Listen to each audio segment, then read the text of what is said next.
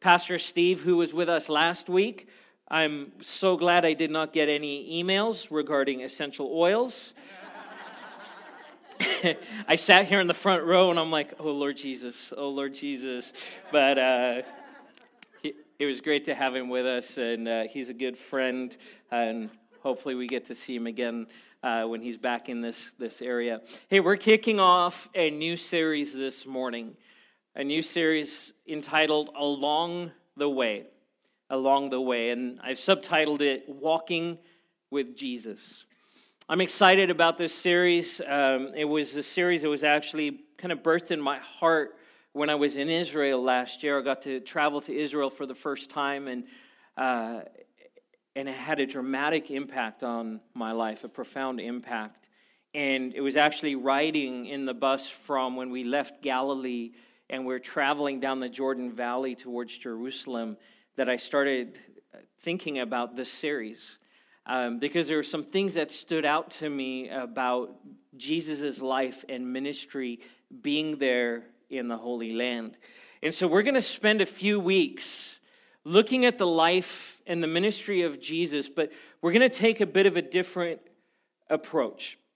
We're going to look at some snapshots, some moments that Jesus had as he encountered people along the way. And the Bible actually talks about that. The writers of the Gospels talk about that in one way or another, along the way to this place, or on the way to this village, or on the way to Jerusalem, and then something happens. And we can kind of overlook that phrase. You know, Jesus didn't teleport from place to place. He probably could have, but he didn't. And he didn't take a bus because, well, they didn't have him. He walked. Everywhere he went, he walked. If you know anything about walking over great distances, you know this. You don't walk quickly, right? You pace yourself. You take your time. And there's something about the pace of Jesus' life and ministry that I think we can miss in the busy lives we live. In fact, it's amazing to me how frantic our lives become. Maybe it's just me, but I've talked to enough of you that I know that this probably characterizes your life a little bit as well. And I think that word frantic, not just busy, but sometimes it just feels like we're going from one thing to the next thing, to the next thing, to the next thing. And when we're not there yet, we're already thinking about there. Where I'm in the middle of one thing, but I'm already thinking about the next 5 things that I need to do. Anyone relate to that? Right? And so even if I'm not busy on the outside, my mind is just racing. We're hurried. We get impatient. I want to ask you to raise your hands. Our lives are packed. There's no margin. There's no margin. In fact, in talking about Sabbath, it's hard for us to stop, to take a break, to catch our breath, to do nothing.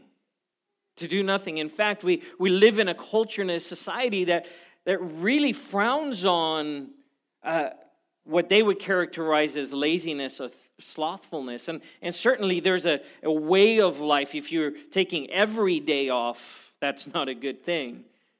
But we have to slow down and we have to stop, and especially in this digital age, find place to unplug, to stop being stimulated by these outward influences. I mentioned impatience. It's one of the great indicators of how busy and frantic our lives become, because we get impatient, right? 2:10, 57, 4:05, right? And your heart rate just starts kind of increasing, like, oh my goodness. It's amazing to me how impatient I get on the freeway when I'm actually not in a hurry. I don't have to be anywhere, but the traffic drives me nuts because you're holding me up from getting to the place that I don't really have to be there in any time frame. But you know what I'm talking about? When you're at a stoplight and that person in front of you hesitates for just a couple of seconds before going. Right? And you're like, come on. Don't you know how important I am? Let's go. Standing in line at the grocery store. We've all done this, right? Which we size up the lines after complaining internally that they don't have more check stands open, right? What is up with Walmart? They're the biggest company in the world, and they can't afford 2 more checkers at the check stands. So I'm already stressed out. Then I check out the lines. I'm eyeing people's baskets, right? And then I get in that line thinking I picked the right one, but I'm watching around me to make sure that I'm winning a race that no one cares about. And we get stressed out. And then, of course, you end up behind the person who pulls out a checkbook.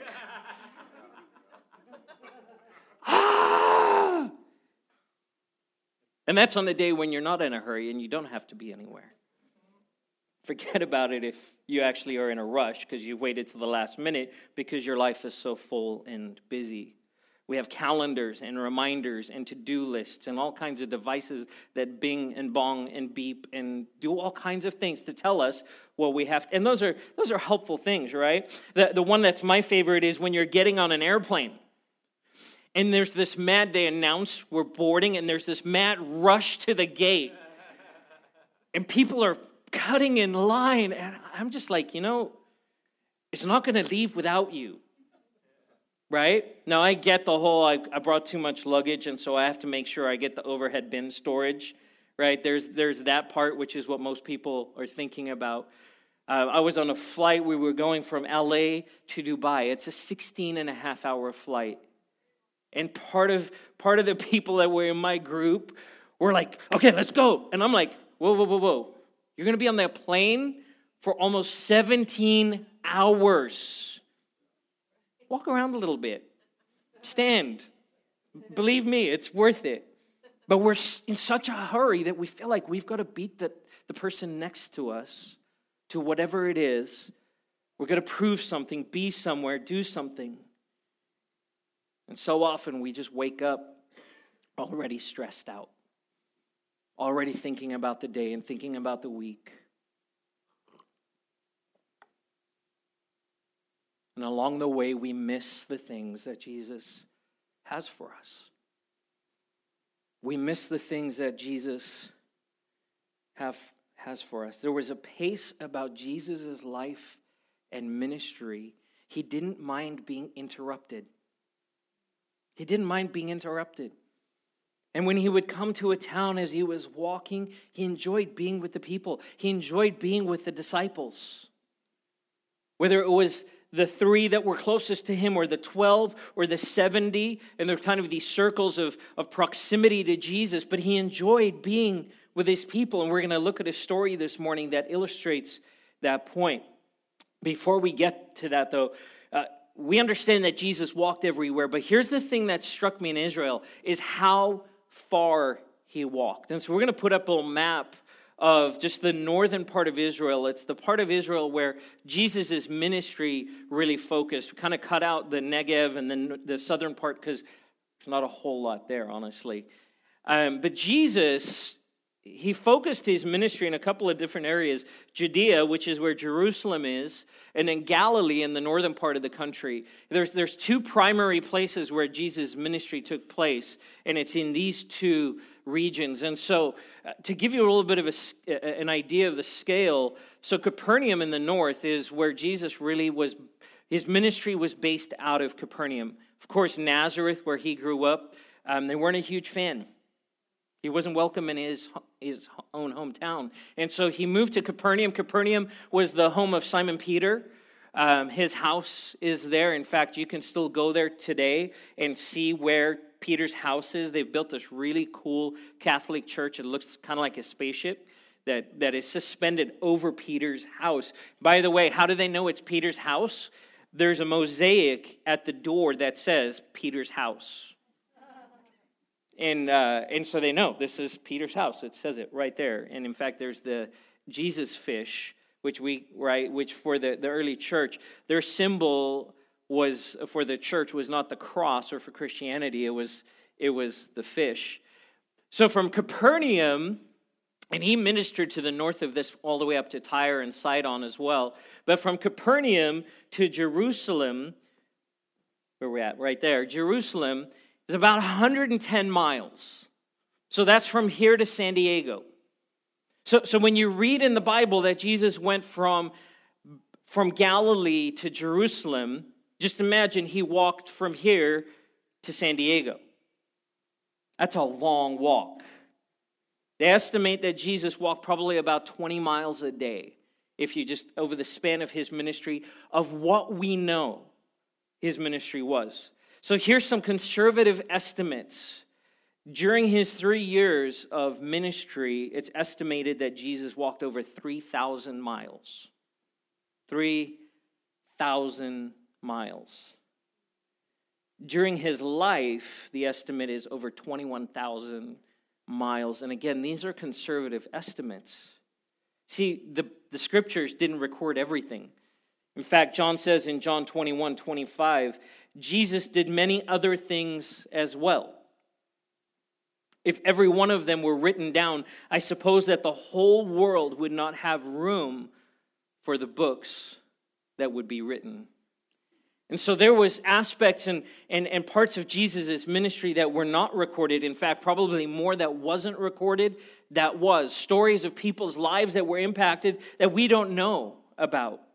So many more so many more journeys that were taken, and so many more miracles that were performed, and so many conversations that were had, and meals that were shared along the way. But here's what we do know, is that everywhere that Jesus went, people's lives were changed. Their lives were changed.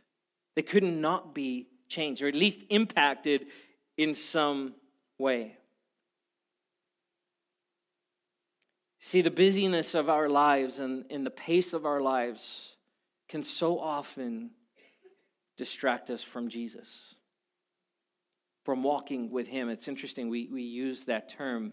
If you've been around church at all, for any amount of time, you've heard about the walk, right? I'm walking with Jesus. How's your walk? Is a question that people will ask each other. How's your walk? And what they're talking about, usually when we ask that, is how well are you performing? How well are you doing? And we set our minds to, I gotta walk the walk, right? Anyone? And I gotta walk the walk. We put these burdens on ourselves, which I believe that Jesus doesn't want to lay on us. I've grown up in church. I've felt that pressure. I felt that, got to read your Bible and pray every day, right? We sang a song about it. Read your Bible, pray every day, and you'll grow, grow, grow. Don't read your Bible, don't pray every day, and you'll shrink, shrink, shrink. Now, there's truth to that, but there's not a lot of grace to it, right?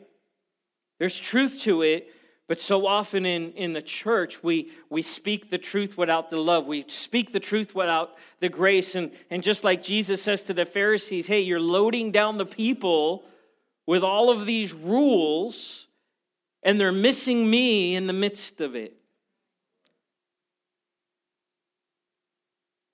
I'm going to make some broad statements today, and it might not apply to you directly. So don't be like, that's not me.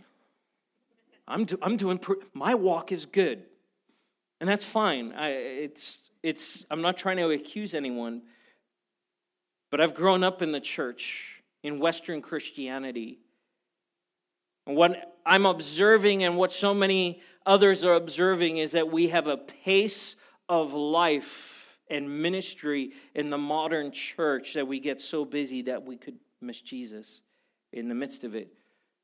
We'll focus specifically on the Word of God. So often we ask the question when we come to the Word of God, what can I get out of it? Well, we'll ask people in a small group setting, so what did you get out of your reading this week? Right? It's made its way very subtly into our language. What did you get out of it? Or people would say this, well, I read my Bible this morning, but I didn't get anything out of it.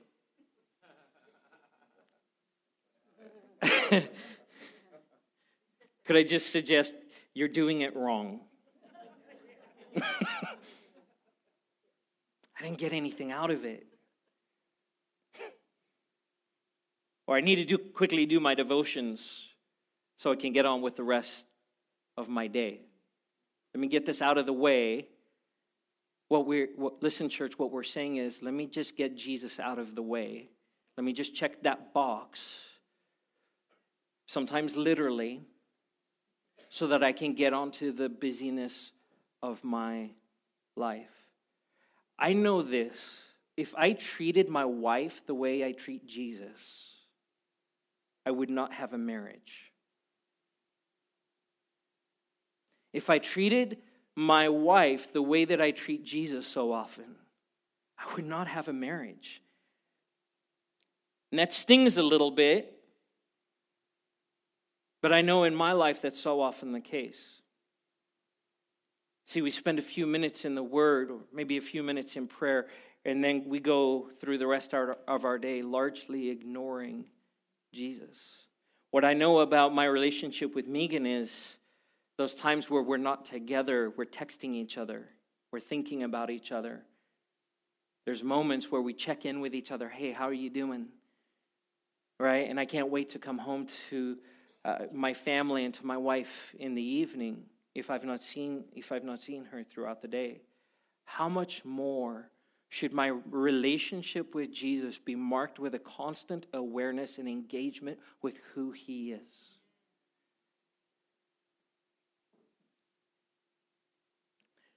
Okay, I'm starting out kind of heavy, but here's what stuck out to me as we were driving in the bus down the Jordan Valley. So we started out, we were in Tiberias, right up here. In fact, the kibbutz that we stayed at was just outside of Magdala. And we headed out of Tiberias, stopped in just south of Tiberias, got baptized in the Jordan, and we started driving down the Jordan Valley towards Jerusalem. And I'm looking out the window of the bus, and I start imagining Jesus walking. And a whole group of people. Now, there's not a lot out there. It's not built up even today.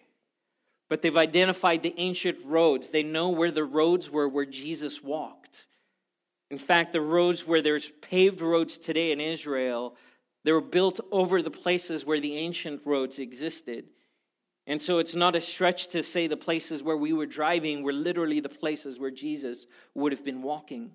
And so I'm just looking out the window and I'm picturing Jesus walking with the disciples and with a crowd of people. And here's what I saw just in my mind's eye in that moment. I saw laughter.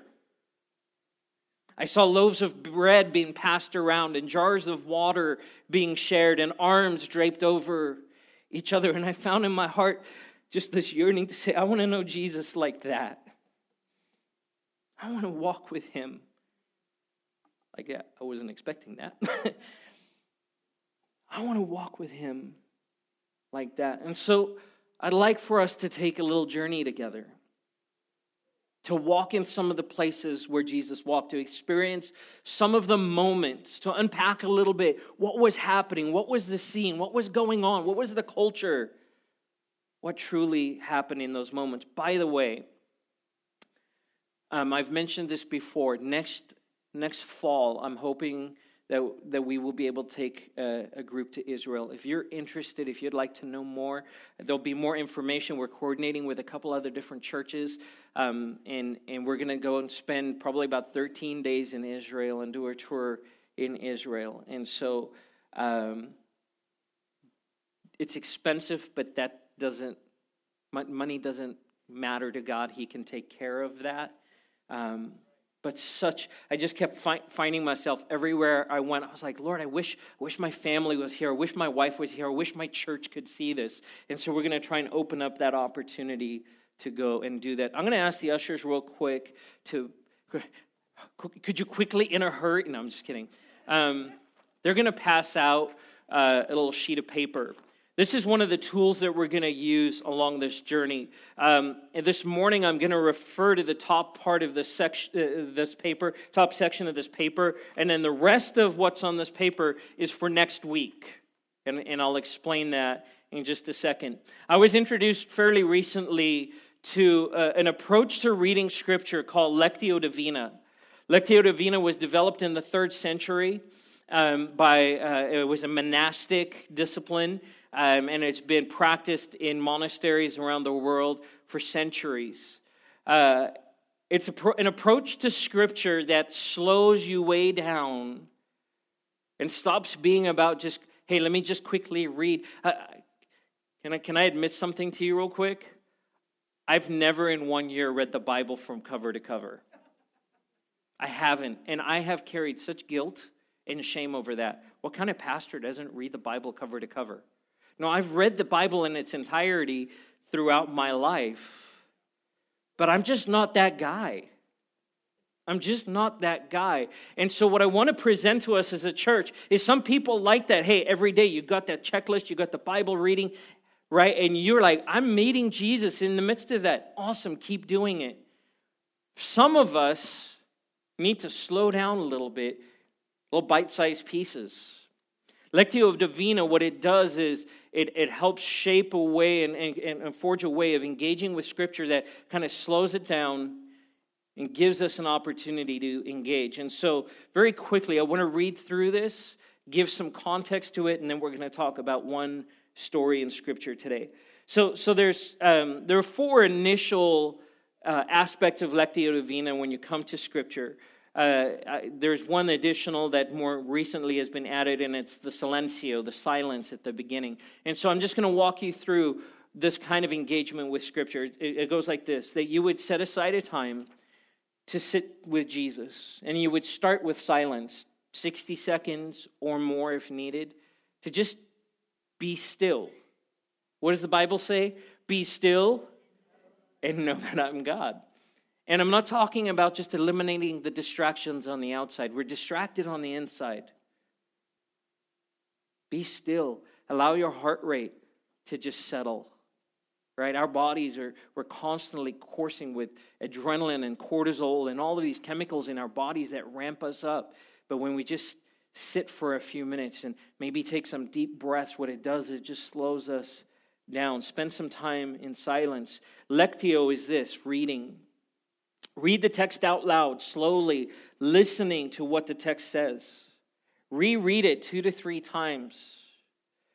One thing you can do is insert your name into the text. After you have read it, go back and read it again. But this time, insert your name. And personalize it. The out loud is a good practice as well. And then meditatio. I'm probably going to say it wrong, but it's okay. To meditate. Reflect on what words or word or phrases or sentences speak to you. What is Jesus trying to say to you? Because he's always speaking. He's always speaking. And then there's just place to write them down. No format, whatever works for you. Just write those down. But sit in that passage for a while. What is standing out? You might need to read it a few times. And then oratio, pray. Pray a prayer in response to what God has stirred in you. And then lastly, contemplatio, to contemplate. Rest in the presence of God. Spend a few minutes allowing the revealed words to take root. And then continue to contemplate the words throughout the day. Slow down and let Jesus speak. Hear his voice. Here's what we're going to do along this journey. I said this morning that this passage, Matthew 14, 13 through 21, this is the text for next Sunday. This is the text for next Sunday. I'll be preaching on this passage. What I'd like for you to do and invite you to do, take the sheet and this week spend some time. Read this. Read it a few times. Read it over a few days. Maybe you'll even, maybe the Lord speak to you and say, hey, set aside the reading plan and just sit in this one paragraph for a whole week. Hebrews says that the Word of God is alive, active, sharper than any two-edged sword. This passage could speak to you. If it's all you had for the rest of your life, this one passage, God could speak to you through it every single day of your life. Allow the Lord to speak to you. And then come next week, bring this with you. And then as I share, I believe the Lord, what he wants to do is confirm things in your heart to say, yep, remember I said that to you this week. Or to bring revelation. So that's Lectio Divina. We're going to talk about that even more in the coming months. But I'm excited about what this can mean for our church. Let's take a look at Luke chapter 10, verse 38 through 42 this morning. It says this: as Jesus and his disciples were on their way, he came to a village where a woman named Martha opened her home to him. And she had a sister called Mary who sat at the Lord's feet listening to what he said. But Martha was distracted by all the preparations that had to be made. She came to him and asked, Lord, don't you care that my sister has left me to do the work by myself? Tell her to help me. Tell her to help me. Martha, Martha, the Lord answered, you are worried and upset about many things. But few things are needed, or indeed only one. Mary has chosen what is better, and it will not be taken away from her. I'm sure you've heard sermons preached on this passage before. Probably really good sermons, maybe even by me. Not the good part, but the fact that I preached it. This morning, though, can we allow the Lord to speak to us what he needs to communicate to our hearts? So, Jesus, we silence ourselves for, let's just take 30 seconds.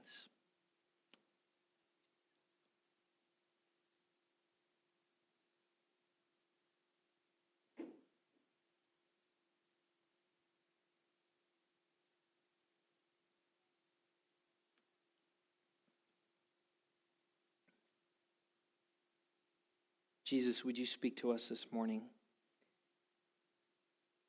We'd love to hear your voice. Amen. So Jesus had left Galilee. He was in the north of the country. And in the chapters preceding Luke chapter 10, he'd been in Galilee, and he says, we're going to move towards Jerusalem. In fact, it says in Scripture that he turned his attention resolutely towards Jerusalem and started making his way down to Jerusalem.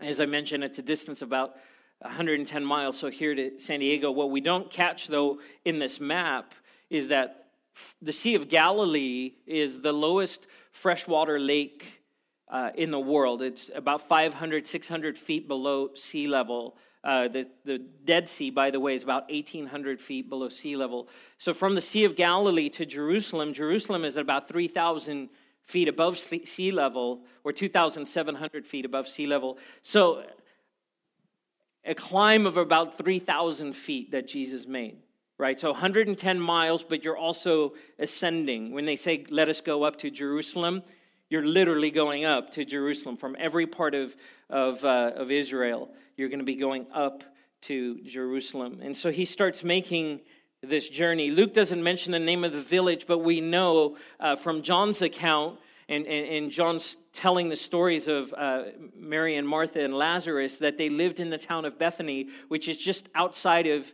Jerusalem. In fact, you can see it. I know it's a little hard to see in the back there. We make him. Am I ringing a little bit? We got a little bit of ring? Okay, I've got a little echo up here. Okay. So Bethany is just to the east of Jerusalem, just a few miles. And Bethany was kind of like Jesus' base of operation when he was in Jerusalem. When he would be in Jerusalem, going to the temple, going to worship, and teaching at the temple, Bethany was his landing place. It was his base of operation, his home away from home, except for the fact that Jesus, he didn't have a home. In fact, Jesus says of himself that he was homeless. The Son of Man has no place to lay his head. And for those 3 years, at least of his ministry, he didn't have his own place to live. He gave up everything. So we know that he's in Bethany here with Mary and Martha. By the way, it's also the place when it's an easy access when he would go to Jerusalem. He would go over the Mount of Olives and down through the Garden of Gethsemane. And so all of these things are right there in proximity to each other. I want to share 4 quick thoughts with you this morning about this passage. First is this: Jesus enjoyed being in the home of Martha, Mary, and Lazarus. He liked being there. It's why he returned to that place. He enjoyed being in this home. Like I said, it was like a home to him, and they welcomed him. They were friends of his. We know that because when they talk about Lazarus dying and the news comes to Jesus, they come to Jesus and say, "Our friend Lazarus has died." Right? So he wasn't just an acquaintance. These ladies were not just an acquaintance. And in fact, if you consider that there were so many different aspects and so many different ways that Jesus ministered, and we have these snapshots, these recordings of some of what he did, the fact that Mary, Martha, and Lazarus make it into Scripture so many times is significant. They played a large role in his life. It was the same Mary who, by the way, washed Jesus' feet and dried his feet with her hair, the same lady. See, Jesus was on a mission for sure. We know that, right? In fact, it's the part of Jesus' life that we tend to focus on. Jesus had a job to do. He came to earth and he had a plan. He was going to the cross. He was going to die and he was going to raise again and he was going to forgive our sins. And he was just on a mission. But along the way, he built relationships. And he got to know people and he enjoyed being with them. This might be hard for us to wrap our heads around. And Christy touched on this during our prayer this morning at the end of worship. Jesus enjoys being with you. He loves being with you. He loves getting to spend time with you. He just does. He loves you. See, God is all about relationship. He's all about relationship. Jesus wants to spend time with you. As much as he loved being in the home of Martha, Mary, and Lazarus, he loves to come into your place, into your life, into your home, to sit with you, to enjoy time with you. Jesus enjoys being with you just as much as he did with Mary, Martha, and Lazarus. Second is this: Mary chose what was better. Mary chose what was better. Now listen to this. It wasn't the only thing. It wasn't the only thing, but it was the better thing. Now, Jesus does say, indeed, only one thing is necessary or needed, but he doesn't completely eliminate the value of what Martha was doing. That he never confronts Martha and said, "What is wrong with you? If you knew who I was, you would stop doing the work you're doing, and you would come sit at my feet as well." The only time it starts being a problem is when Martha starts comparing herself to Mary and vice versa. Then it becomes an issue. Jesus was on a mission and there was work to do. Martha was busy. She was getting her home ready.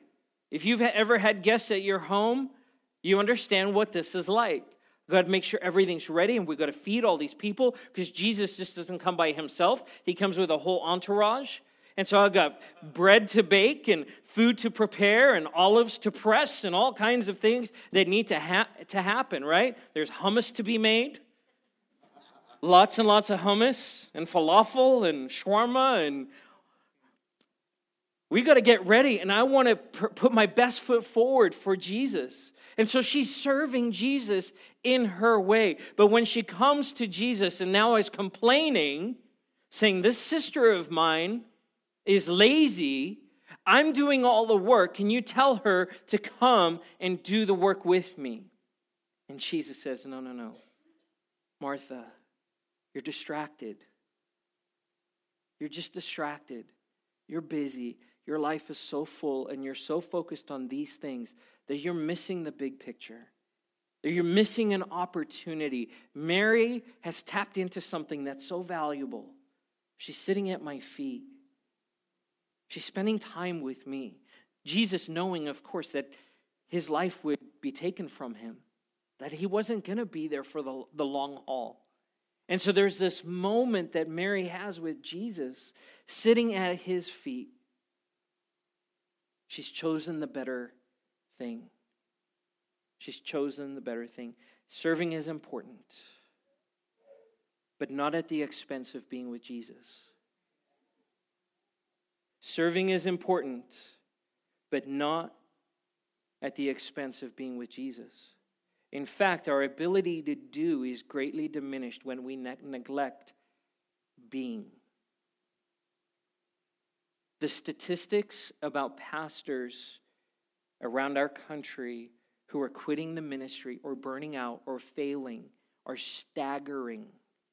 And as they're doing kind of the autopsy, find out what's going on, one of the primary things we're discovering is this, is pastors get so busy doing ministry, they neglect being with Jesus. But it's not just true of pastors, it's true of all of us. That ministry can just become this thing. Church can become this thing that we got to go, do, add, more. And Jesus says, whoa, those aren't bad things in and of themselves. But if you're not spending the time with me that you need to spend, all of those things don't matter. I need to be a part of it. I need to be a part of your life. That kind of life, by the way, leads to a couple of things. It leads to a performance mentality. My value is now determined by what I do and how much I perform.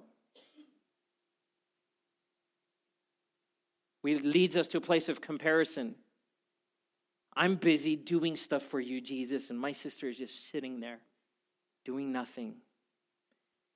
And Martha had this idea in her head that she was more important than Mary because Mary was just sitting and Martha was doing. Comparison is dangerous ground for us, right? It's dangerous when we start looking around the church going, well, I do more than that person does. Oh, you need some time with Jesus. Not for him to spank you, but to put his arm around you and go, friend, your value is not wrapped up in what you do. It's not wrapped up in what you do. It's wrapped up in who I say you are. Comparison leads us to guilt. I'm not doing enough.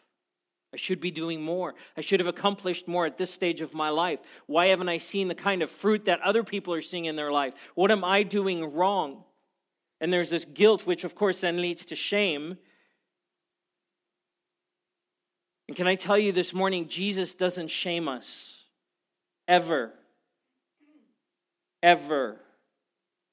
That he is not a God of shame. In fact, Steve talked about that last week, right? Regret and shame. We don't have to die. Jesus died already. But sometimes we feel like, oh, I've got to just die on this hill. Jesus doesn't shame us, ever. Now, the Holy Spirit will convict us, but it's not the same as shame. Godly sorrow leads us to Jesus. Shame pushes us and drives us away. Shame destroys.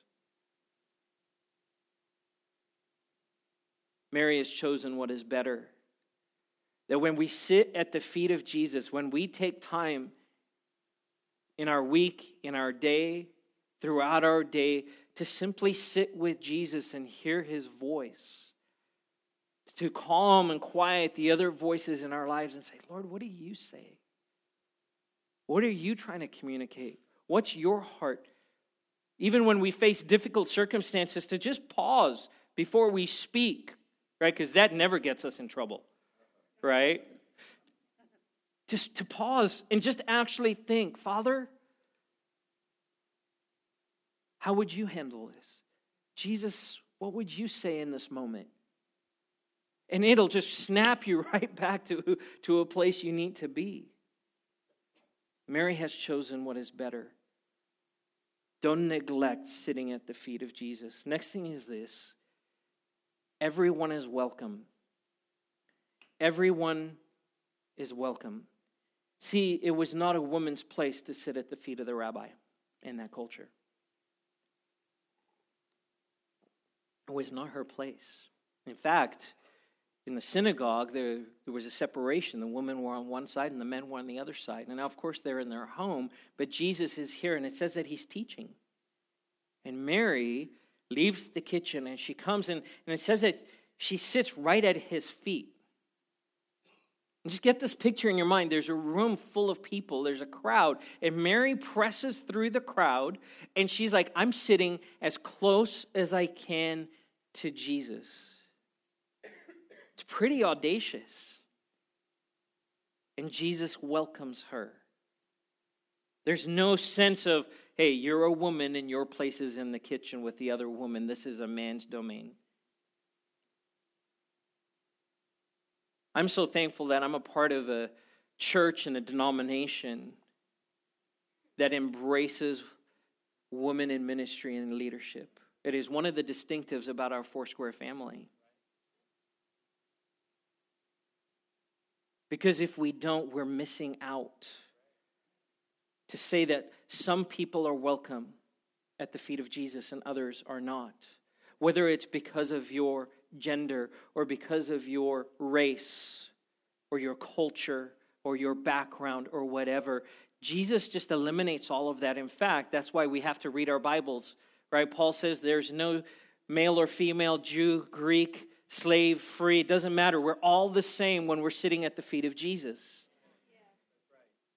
And that's good news for us. Well, I've only known Jesus for a week. You're welcome at his feet. I've known Jesus for 45 years. You're welcome at his feet. That it's a place for everyone. Everyone is welcome at the feet of Jesus. His arms are open wide. And then finally this morning he says this, what she's chosen, the thing that she's elected, what Mary's chosen, which is indeed the only thing that's necessary, and that's significant for us to think about.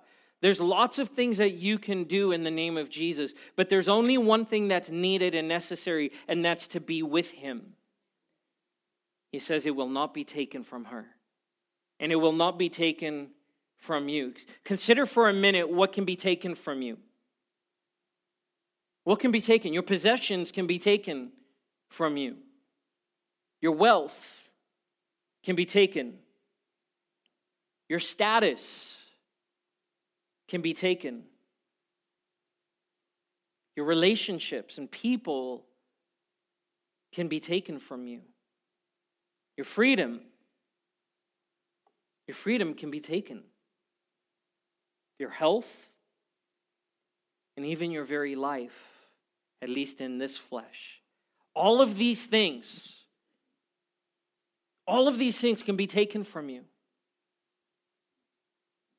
I have the opportunity this week to perform a funeral service for a gal a lady I never met. Her daughter is a friend of someone in our church, and they called and said, we need a pastor who would lead this service. And this lady got up in the morning to take a shower, had some pain,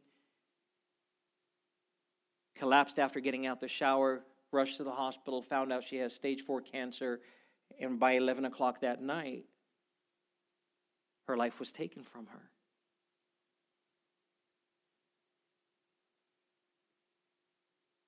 This is temporary. Now I got to sit with her daughter yesterday, and we talked about her life and celebrated who she was as a person. I'm so glad to know that she knows Jesus. This lady knew Jesus. And so she's in a place now where she is literally face to face with the Lord. But the things that we cling to and hang on to in this world can be taken from us. So when Jesus says what she is after, what she is receiving, cannot be taken from her, it means that there's something deeper going on here. That there is a deposit that has been made into her soul because of her relationship with Jesus. And her soul will last for eternity. On top of that, even if you were to lose everything in this life, if you were walking with Jesus in such a way that he was investing in your very soul, into the deepest parts of you, who you are, your circumstances could completely change. Yet that could not be taken from you. We hear about people around the world and throughout the ages who've been persecuted because of the name of Jesus. People who've been beaten and taken captive and locked up because of their faith. And over and over and over throughout Scripture and beyond, the stories we hear is this: people facing the worst adversity and the worst pain of their lives, and the response of their lives is worship. Blessing the Lord, praising Him. Why? Because what's been deposited in their lives because of their relationship with Jesus cannot be taken. And then I think about my life and I have a bad day because the traffic on the 210 was bad and someone cut me off. And I feel like I have to go back and get saved all over again. I don't, but you know what I'm talking about. I feel like I've got to come groveling back to Jesus because it just robbed me, that situation and that circumstance, robbed me of my joy, robbed me of my peace, robbed me of the very things that keep me tied to Jesus. It's indicative of a life that is not being spent in the presence of Jesus. And I'll just call myself out. You can do that for yourself before the Lord. What I love about the Soul Church is that Jesus' invitation is just that. Hey, I'd love to spend some time with you. No guilt, no condemnation, no shame. I just love to spend some time. And the invitation each morning is extended. Could we spend some time together? Would you walk with me? Would you spend time just contemplating and thinking about who I am? Because those are the things that can't be taken from you. You're going to go to the office today and it's going to be a rough day. But if you're abiding in me and spending time with me, that can't be taken. And so I want to invite us as a church this week, and as we move through this series, take time this week to sit at the feet of Jesus. Slow down. Slow down. Linger in His presence. Walk with Him.